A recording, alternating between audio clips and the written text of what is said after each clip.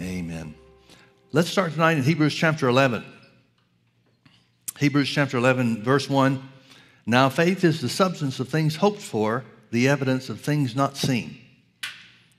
For by it the elders obtained a good report. Through faith we understand that the worlds were framed by the word of God, so that the things which are seen were not made of things which do appear. Notice in verse 3, he's saying there are two realms. There is the realm that we can see with our physical eye, and there is the unseen realm that we can't see with our physical eye. Now notice also in verse 1, faith is the substance of things hoped for, the evidence of things not seen. That phrase, evidence of things not seen, has got to be talking about the other realm that verse 3 is referring to, the unseen realm that is more powerful than the physical realm, the unseen realm that was the source and the origin of the creation of everything that we see and know in this natural realm. But notice that faith gives substance to something. Hope doesn't have any substance. Hope is a goal setter. You and I can hope for healing, but unless we can find something from God that promises it to us, it'll never have any substance. And I think a lot of times people think they're in faith, but they're really in hope. I know that's the case when people come and ask me to pray for their healing, and I ask them what scriptures are they standing on, and they don't have any. The Bible says, so then faith cometh by hearing, and hearing by the word. Except or apart from the word of God, it's impossible to have faith. Now you can hear stories of people that were healed, and that can inspire your faith. But in order to have faith, in order to have a solid foundation for something to change in this natural realm, you're going to have the word of God on the subject. Faith gives substance to the things that you hope for. As soon as I find scripture that says Jesus took my infirmities and bore my sicknesses, and with his stripes I'm healed, immediately I can go from the hope of having healing to faith that I can receive it because of what's already been done. Faith gives substance to things hoped for. Faith gives substance to things that are hoped for. And again, the only place that faith can come from is from the Word of God. The Word of God is the only solid foundation for faith, Bible faith at least. There are different things that we could talk about and qualify as faith, but I'm talking about Bible faith, the kind of faith that receives from God, can only come by the Word. Now I want to read also to you in 2 Corinthians chapter 4, beginning in verse 16, it says, for which cause we faint not, but though our outward man perish or is decaying, yet the inward man is renewed day by day. Again, Paul is talking about, in this case, Paul is talking about the unseen man versus the seen man. The man that belongs to the unseen realm, which is the inward man, the hidden man of the heart, Peter calls him, versus the outward man, which is subject to the 8. They'll talk about how that the scripture says all things work together for good to them that are called according to his purpose. I know I grew up with that scripture, and it was always used to explain bad things that we didn't understand why they were happening. Well, we know somebody gets sick and died. Well, we know that all things work together for good. But that verse of scripture talking about all things working together for good comes after a previous scripture, verse 28, when it talks about praying in the Holy Ghost. After you pray in the Holy Ghost, after you allow the Holy Ghost to help you pray for things that you don't know as you ought to know how to pray, then you can know that all things will work together for your good. But that verse of scripture is not just some catch-all for whatever God decides to do at the moment that we'll never understand. Here it's saying these things can work for us. These adversities can work for us.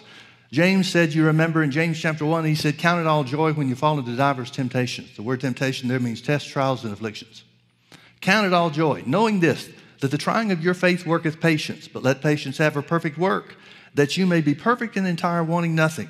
James is saying you can come through any and every trouble here on the earth joyfully, so that you wind up with everything God has promised for you and me. Well, how are we going to receive that? Well, there's only one way you can ever receive from God, and that's by faith. That's going to have to be then a position of standing on the Word of God, having found out what the Word of God promises you, and taking hold of it by this thing called faith. Let's keep reading. For our light affliction, which is but for a moment, worketh for us a far more exceeding and eternal weight of glory while we look. In other words, it's saying you're not going to get the benefits of verse 17 unless you do what verse 18 says. I know a lot of afflictions that didn't work for me a far more exceeding and eternal weight of glory.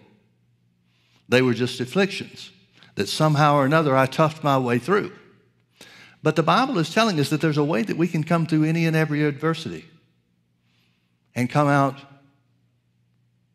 with a greater spiritual development and a greater degree of spiritual maturity. How do we do that? While we look not at the things which are seen, but at the things which are not seen. There's that seen realm versus the unseen realm again. For the things which are seen are temporal. Temporal means subject to change. But the things which are not seen are eternal. Now, since Hebrews 11:3 tells us that the unseen realm created the seen realm, then when it says the things that are seen are temporal, what are they subject to change by? There's only one thing that'll change them, and that's the Word of God. There is an illustration that the Lord gave me a long, long time ago that really helped me start to understand some things and get a foundation of faith and standing strong in faith. He gave it to me a long time, even before we started the church, when I was in Bible school. And it's developed over the years a little bit, and I've tweaked it here and there, and it's something that's it just helps me make sense of things. Imagine that we're standing all together in a certain place, and behind us is a very thick curtain, a giant curtain. Now, on the other side of that curtain is the unseen realm. We can't see through the curtain. We can't penetrate the curtain. We can't go through the curtain. But on the other side of that curtain is the unseen realm. On the other side of that curtain is heaven. On the other side of that curtain are all the spiritual blessings that the Bible says are ours in Christ Jesus.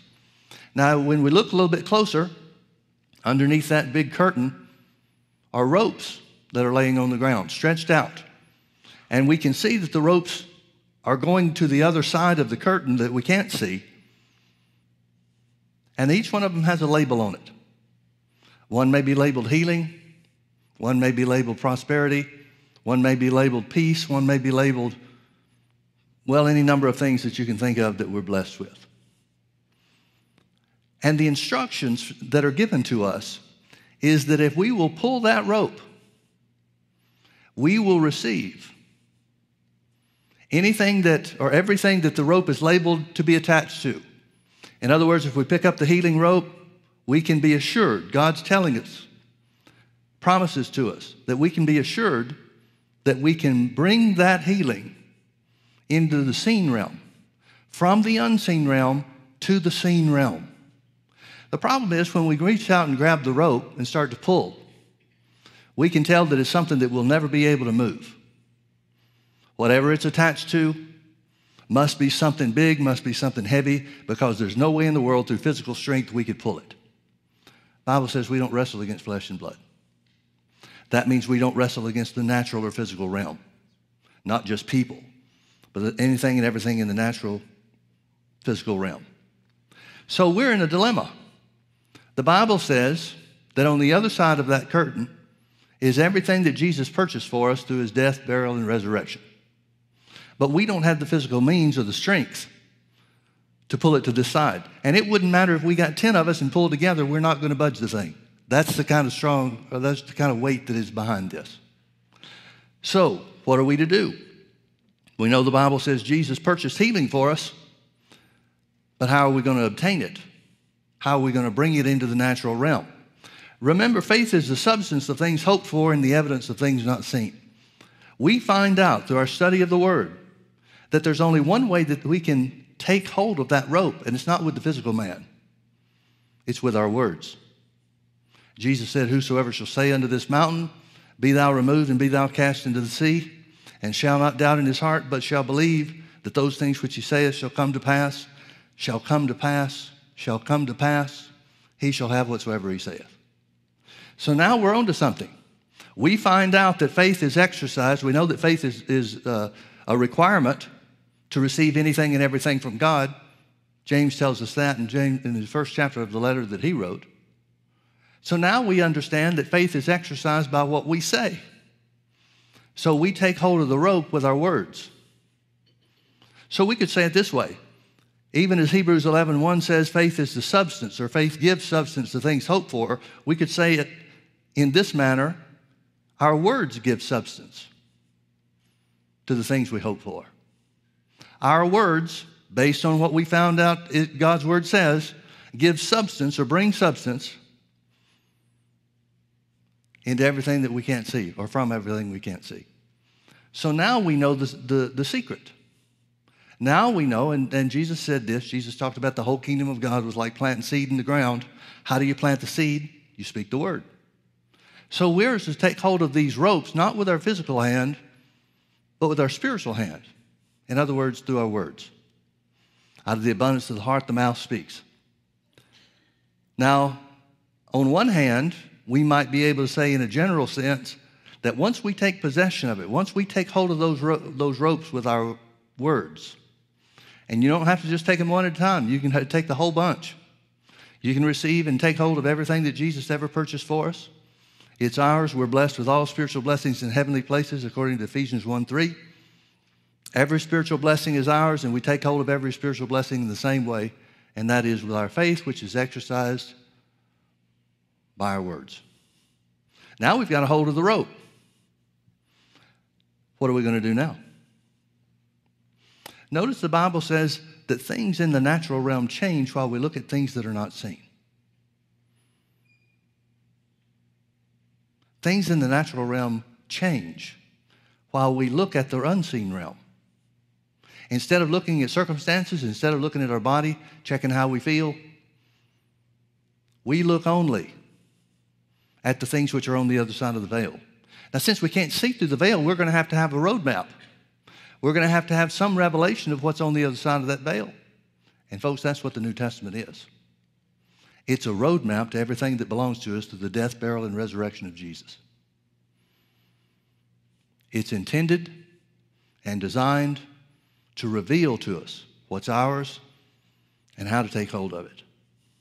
So we take hold of these ropes. We could say, and a lot of people do say, thank God we've got a guarantee that all these things that I'm holding on to, all these ropes that I've taken hold of through my words, all these things are ours. But the reality is, not all those things are going to be received by everybody. And God's not obligated to bring those things into the natural realm, into the seen realm, just because we speak. Now, you may be thinking, well, I thought that's what we were supposed to do. Well, it is what we're supposed to do, but there's a catch. You want to know what the catch is? Let me show you a couple of examples of the catch. Hebrews chapter 10. Verse 23, it says, let us hold fast the profession of our faith without wavering, for he is faithful that promised. So one catch is to hold fast to the words that you've spoken, or to say it in a simpler way. I think it's a simpler way. Don't ever talk about anything else. Don't ever speak against what the Word of God says is yours on the other side of that curtain. Now, what he is obligated to do, and this scripture bears it out, he is faithful that promised. He is obligated to bring to those who hold fast their profession of faith, according to what they've grabbed hold of, according to which rope they've taken hold of. Verse 35 of Hebrews chapter 10 is another way to say what verse 23 says. Notice it says, cast not away therefore your confidence, which has great recompense of reward. For you have need of patience, that after you have done the will of God, you might receive the promise. Notice doing the will of God comes before receiving the promise. What does he mean, doing the will of God? Well, what God wants you to do may be different from what God wants me to do. So if I just do what you do, that's not necessarily going to be the will of God for me. He can't be talking about that. He can't be talking about individual direction. Because if God tells me to do something and he tells you to do something else, which one of us are doing the will of God? Well, we both are. But there's no continuity to it. Notice he said, cast not away your confidence, which has great recompense of reward. In other words, the confidence or the faith. Another way of describing faith is to use the word confidence. Is to cast not away your confidence. Now that tells us that there's going to be a struggle involved.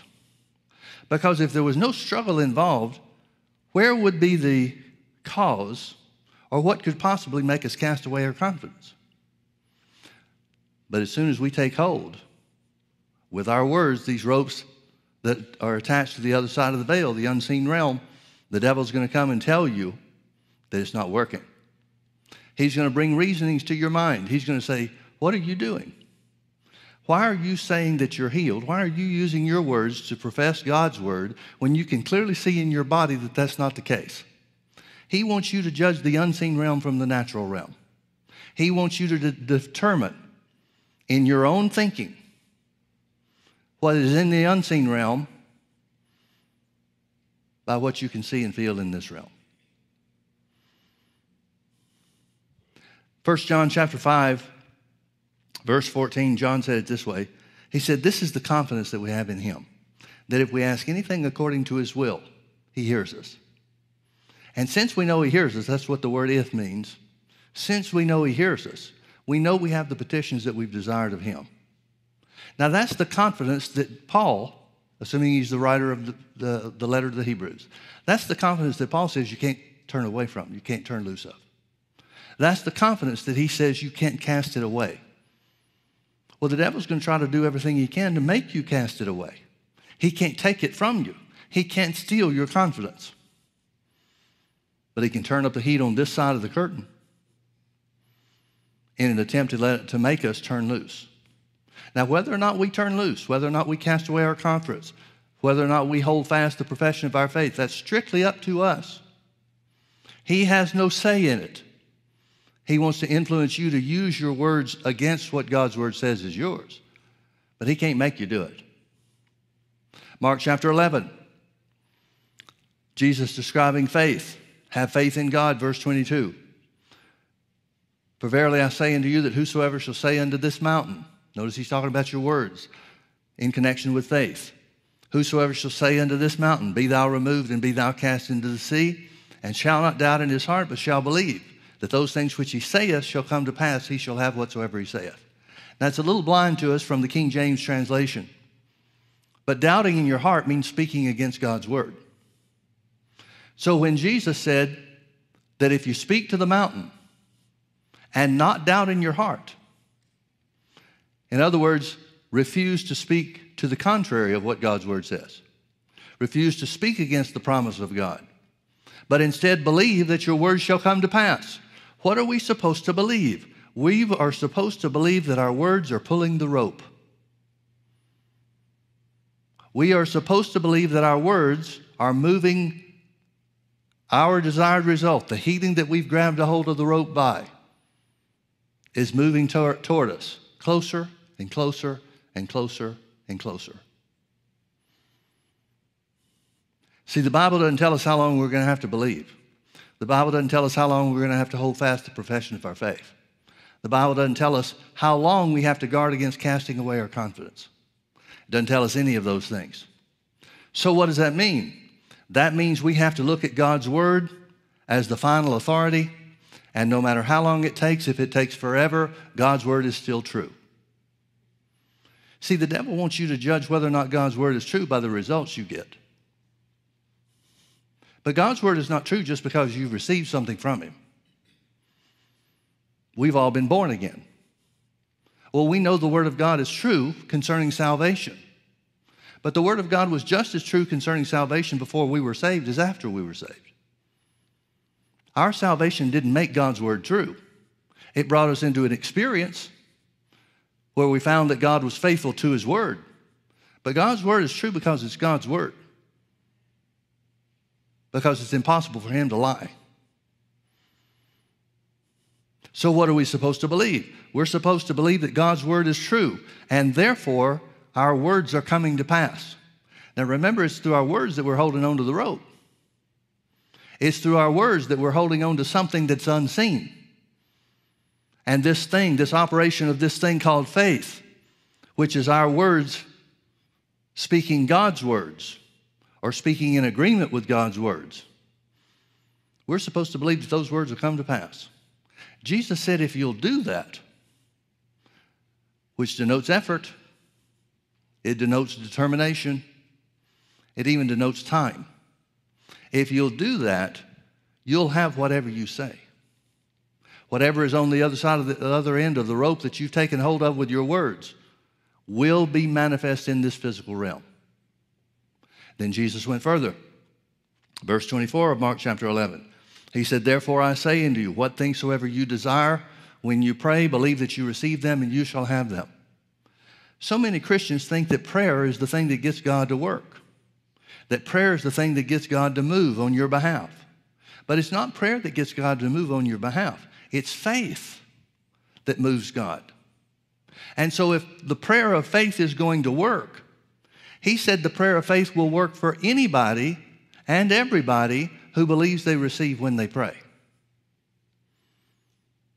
But that's really the only requirement that God places on us. It's really the only sure way that you can receive what's on the other side of the veil. To believe that you receive when you pray. Well, if we believe that we receive when we pray, and yet we can't see it, it's still on the other side of the veil, what are we supposed to do? That's where the Bible says, thank God and offer him the praise of thanksgiving, sacrifice of praise. That's where James was saying, count it all joy when you fall into diverse temptations. Now, folks, remember the story of Abraham in Romans chapter 4? The Bible says Abraham was promised a son. God showed him the stars in the sky and said, so shall your seed be. But now he's 100 years old, and his body's not working in the way that it needs to have a child. And Sarah's 90 years old, and her body's not working that way either. They're past childbearing years. So what are they going to do? The Bible says that Abraham was strong in faith because he did two things. One thing that he did was look to the promise of God. What promise did God give him? So shall your seed be. Now, the Bible says in Hebrews chapter 11, and I'm not sure exactly how this works, so I'm going to have to make a couple of assumptions here. So if I'm wrong, you forgive me, but I think you'll understand the assumptions that I make. The Bible says through faith, Sarah received strength to conceive. So what does that mean Abraham is saying? What does that mean that Abraham and Sarah are believing or holding on to? I assume from the scripture that I just quoted, I assume that they're believing for strength to have a child. Now, that may not necessarily be true. They may just be believing that the promise of God is true, and so be it. But let's imagine that they're believing for strength to conceive. Let's believe that let's assume for a minute that their faith is on something that would have to take place in order for them to have a child. And that is for their bodies to receive strength beyond their years or in spite of their ages. So what are they doing? They're believing day after day after day after day after day that something's changing in their bodies so that they can come together. Sarah can conceive a child. Abraham can impregnate her, and they will have the child of promise. So they're believing day after day after day. I wonder how many days they were believing before the devil showed up and said nothing's changed. See, we read some of these stories of the heroes of faith, and we imagine that the devil left them alone. But I'm guessing that if you make the Hall of Fame of heroes of faith, you've won your battles. And those battles would certainly be as strong or as significant, if not more so, than the battle that you and I face. Well, I don't know about you, but every battle that I face concerning the devil is he's always right there to tell me what's not happening. Doesn't he do the same to you? Wonder how many days it took before Abraham had to deal with the devil. What caused him to be able to get to the place where the unseen promise of God was realized in the natural realm? The Bible says he occupied his time with looking unto the promise of God. Looking unto the promise of God, he wavered not through unbelief, but was strong in faith. What made him strong in faith? Same thing that makes you and me strong in faith. Looking unto the promise of God. looking unto the promise of God. Yeah, but Pastor Mike, the rest of that verse says Abraham was strong in faith, giving glory to God, and being fully persuaded that what he had promised he was able also to perform. How do you think that he got to the place where he was fully persuaded? There's only one way you can be fully persuaded, and that's by looking at the promise of God. Looking unto the promise of God means you're looking away from everything else. So what did Abraham do? Abraham fixed his attention on the unseen realm. He looked on the other side of the curtain. Now, he couldn't see on the other side of the curtain. I'm not trying to say he went around the side and sneaked a peek. But he had the same thing that you and I have. The only way we can possibly know what's on the other side of the curtain is to find out what God's word says is ours. And that's what he looked at. And that's the only thing he looked at. He was aware of the physical condition of both himself and Sarah.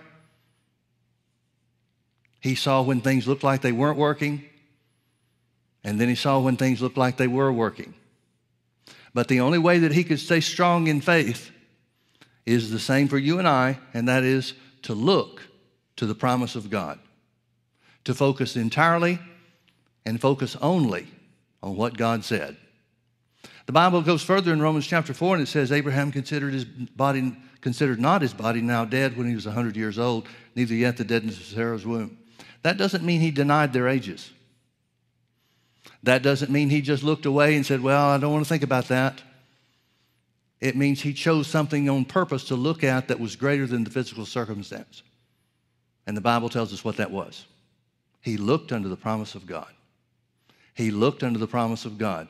What did that necessitate that he do? Well, we know in other situations, in other scriptures we've just read, that we hold fast the confidence that we have in him because we're operating according to his will by holding fast the profession of our faith.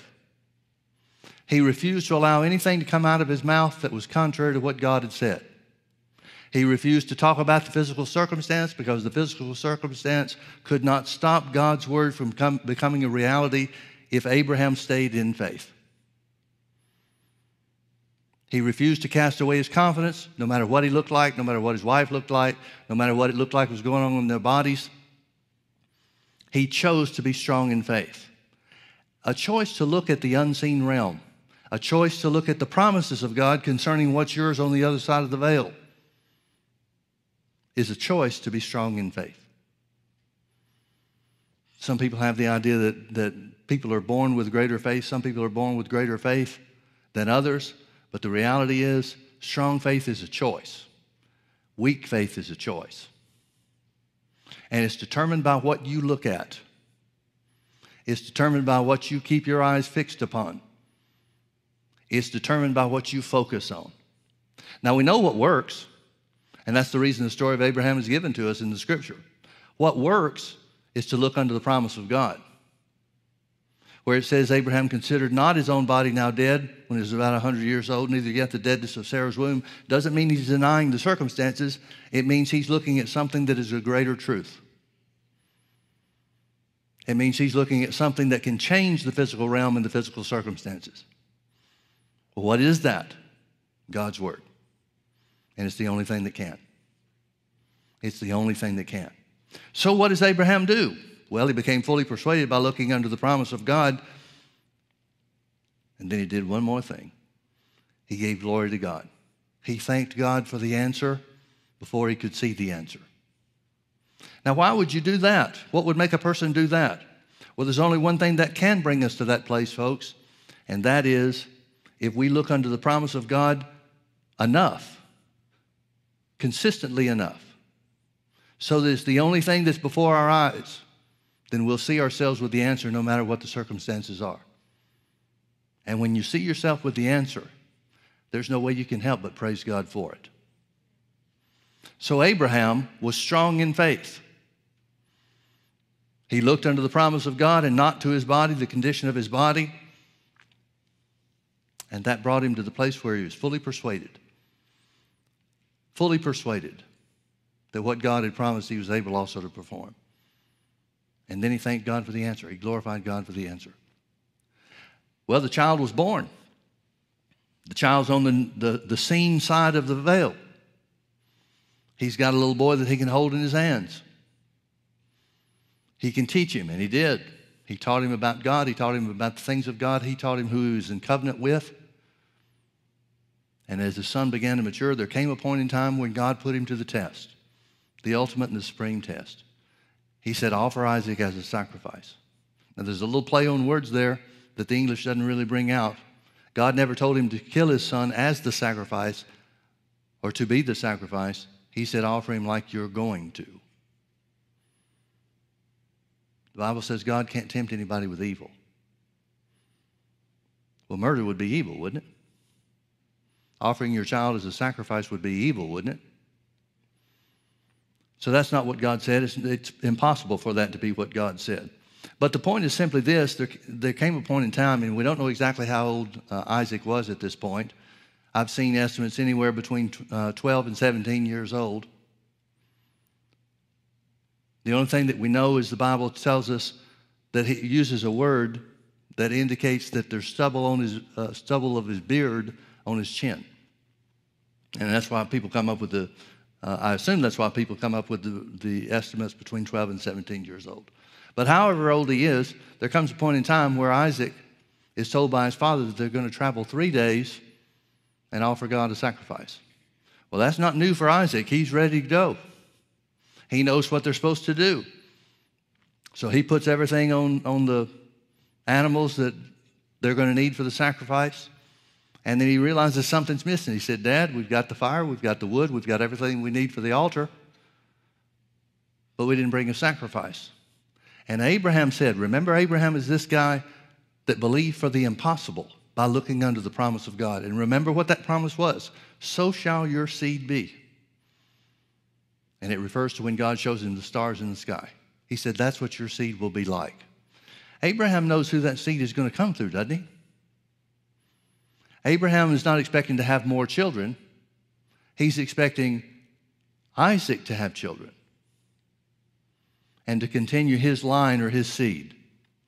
So Abraham says, knowing full well the promise of God is, so shall your seed be as the stars of the sky. He tells his son that God will provide himself a sacrifice. I don't have any doubt but that he was speaking by the inspiration of the Holy Ghost.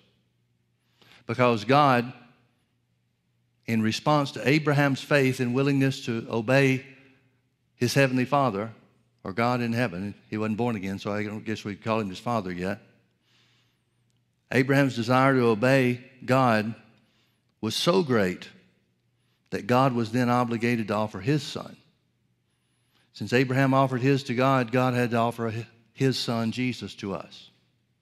So they travel 3 days. That's significant as far as the 3 days between Jesus' crucifixion and his resurrection. And they finally get to the place, God says, that mountain right there is where I want you to go. So he tells the other guys, tells the other servants that are on the trip with him, he says, stay here, Isaac and I will go up to the mountain and offer a sacrifice unto God and we'll return. He said, we will return. He said, we will return. Now here's what I want you to see. Notice how Abraham has changed. Age 75, God appears to him and says, go to the land that I tell you to go. Leave your father's land and go where I tell you to go. And I'll bless you, and you'll be a blessing, and I'll make your name great. Abraham receives the promise of God over the years, all except the one, and that is the promise of having children. So he gets to about 100 years old, and Isaac is born. Now some 15 years maybe later, Abraham has the promise of God realized. He's watching him every day. He's watching his son, looking at his son every day. He's got proof that God's promise is true. He's got proof that God does what he promises. And then God says, offer him as a sacrifice. At this point, Abraham has turned into an anything is possible guy. He wasn't that way when he was about 99 years old. God appeared to him and told him he was going to have a son, and Abraham laughed and basically said, God, I'm too old. Why don't you just bless Ishmael? He was born of Sarah's handmaid Hagar. He's the father of the Arab people today. And God said, well, I will take care of him and I will bless him because he's yours. But the child of promise, the one that I promised you, is Isaac. He'll be born in about a year. So Abraham goes from being a person of faith and seeing God's word realized to at least being in doubt and unbelief in that one area for a period of time. We don't know how long. But he changed that. The promise of God, the reassurance of God that his original promise was still true, was enough to cause Abraham to change from unbelief to faith. Not just any faith, strong faith, miracle-working faith. And he receives the miracle that God promised. Now fast forward another 10 or 15 years, or 15 or 17 years, however long. Now God's asking him to destroy the evidence that Abraham had that God's word is true. But God's word hadn't changed. So shall your seed be as the stars of the sky is still the promise of God to him. So the Bible says that Abraham, Hebrews chapter 11, tells us that Abraham had developed in faith to the point where he's reasoning this out. If I offer Isaac as a sacrifice, Isaac is still the one that the promise of God will be realized through. So if it takes God raising him from the dead, he'll do it.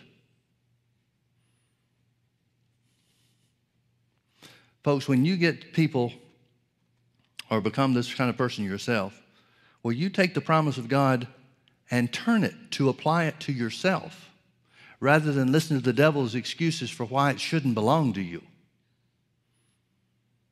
That's when God is glorified. We see an example of that of the Syrophoenician woman, the woman that came to Jesus and said, my daughter is grievously vexed with the devil. Heal her. Jesus ignores her first. Then she won't leave him alone. So Jesus answers and says, I'm not sent but to the lost sheep of the house of Israel. And she worships him and she says, Lord, help me. And Jesus said, it's not right to take the children's bread, the healing and deliverance she's looking for, and cast it to dogs. But she turned his word to her benefit. Rather than giving up, and she had plenty of opportunity to give up. Rather than give up and say, well, I'd heard that you help people, but I guess I'm not worthy of your time. I guess I'm not worthy of you doing anything for me. She turned it around. She said, Lord, that's true, but even the dogs eat the crumbs that fall from the master's table. And Jesus doesn't rebuke her. He doesn't say, woman, quit trying to manipulate me. He says, woman, great is your faith. She wouldn't take no for an answer. And she pled her case based on the word of God that was given to her. That's what Abraham's doing with Isaac. He's reasoning out, if it takes God raising this boy from the dead, he'll do it. So Abraham takes him up to the mountain, has Isaac do all the work. And then he tells Isaac something. We don't know what. But he tells Isaac something about God's instruction to him, to Abraham, about offering Isaac as a sacrifice. Now, Abraham's 115 years old. Isaac, just being a middle teenager, if he was that old, can certainly overpower his dad. Isaac had to be on board with this to some degree. Now, I'm not saying he didn't have questions. Can you imagine the conversation going up and coming down the mountain? But Isaac could have kept this from happening if he tried. He was just as much a party to this and in agreement with his father's actions as Abraham was himself. You know what that tells me? That tells me that Abraham did a bang-up job telling Isaac and teaching Isaac about who God is. So Abraham gets him in position. He lifts his hand with the knife in his hand. He lifts his hand to sacrifice his son. And the angel has to stop him. Abraham is so willing to obey God that the angel has to stop him and says, don't do the son any harm. Now notice what Abraham was willing to give up. Abraham was willing to offer as a sacrifice the means whereby his seed would be as the stars of the sky. That corresponds to us seeing results in faith. That corresponds to us believing God for healing and things start getting better. I've seen this over and over again. I've seen that people's faith starts to work to bring healing and health to them, and when their circumstances or their symptoms improve, they look at the symptoms as their evidence. But folks, faith always, whether things get better or whether things look like they're getting worse, faith is the evidence of things not seen. Not improvement. Not a positive change in your circumstances or in your diagnosis. I've seen people go to doctors and doctors tell them, hey, you're getting better. And they shift their faith over onto what the doctor said and miss out on what God had and what really began in their bodies. Faith always and only can be based in God's Word. So what happens? The angel shows them a little lamb that's stuck in the brush nearby. They offer that as a sacrifice, and they come down the mountain. Now, no matter what Isaac thought about this plan, on the way to the mountain, Mount Moriah, we don't know when Abraham talked to him. I have to assume that he told him what was going on at some point, but we don't know if that was before they started off on the 3-day journey. We don't know if that was when he got to the top of the mountain. It had to be sometime after Isaac said we're forgetting to sacrifice, because if he knew what was going on at that point, he wouldn't have made that observation. But where that occurred, I really don't know. But can you imagine the talk that he had with Isaac coming down the mountain? Can you imagine now that Isaac's eyes are completely opened to the miraculous God that his father's in covenant with? To the willingness of God himself, the creator of the universe, to do for his covenant partner anything and everything in the universe. Now, folks, that operation, to me, is even greater faith than Romans chapter 4 talks about concerning the birth of Isaac. As a father, I look at that situation and wonder, would I do the same thing? And I honestly have come to the conclusion over the years, there's no way to answer that because God never told me to do it. Faith comes by hearing, and hearing by the word. So unless God has told you something along those lines, there's no way you could have faith for it. What I do know is I don't have faith for it at this point. I do not have faith for it, and there would be no way that I could have faith for it because God hadn't given the word. But Abraham sure did. I want you to notice, folks, Abraham didn't drop the rope even after Isaac was born. He's the ultimate in holding fast the profession of your faith. Now, why does the Bible tell us these stories? So that we can apply them to ourselves, so that we can know what the ingredients are that bring miraculous victories in our lives, that pull the rope from the unseen realm into the seen realm, even our words. God has guaranteed that if we will hold fast the profession of our faith, that we'll receive because he's faithful who promised. And it'll work every time. I wish I could tell you that it'll work overnight. But I can tell you that it works. Amen.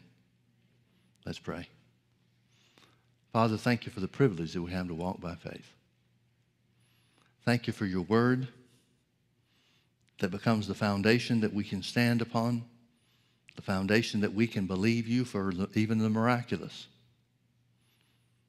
As we look only unto your promise, we thank you, Father, that our faith gives substance to what we hope for. and brings into this natural and physical realm all that Jesus purchased for us, all those things that we cannot yet see. They're still real, just as real as if we could see them. And your word is still true. So we thank you, Father, that Jesus took our infirmities and bore our sicknesses, and with his stripes we were healed. We declare that our bodies are free from sickness and disease. We declare that the word of God is working mightily in our flesh. We believe that our words are coming to pass. We refuse to doubt, Father, and because we look only to your promise, we glorify you for the answer. Thank you, Father, for the answer. Thank you for the healing power of God that restores our bodies. Even as you said in Jeremiah 30, verse 17, Father, I will restore you to health and heal your wounds. We call our health restored and our wounds healed. You said that you redeem our lives from destruction, Father, and crown us with loving kindness and tender mercies. You said that you've made an utter end of affliction through Jesus, and affliction shall not rise again the second time. We thank you, Father, for lifting the burden off our shoulders and the yoke off our necks, and the yoke shall be destroyed because of the anointing. Thank you, Father, for your healing power. We believe your word. We worship you, Father. We magnify your holy name.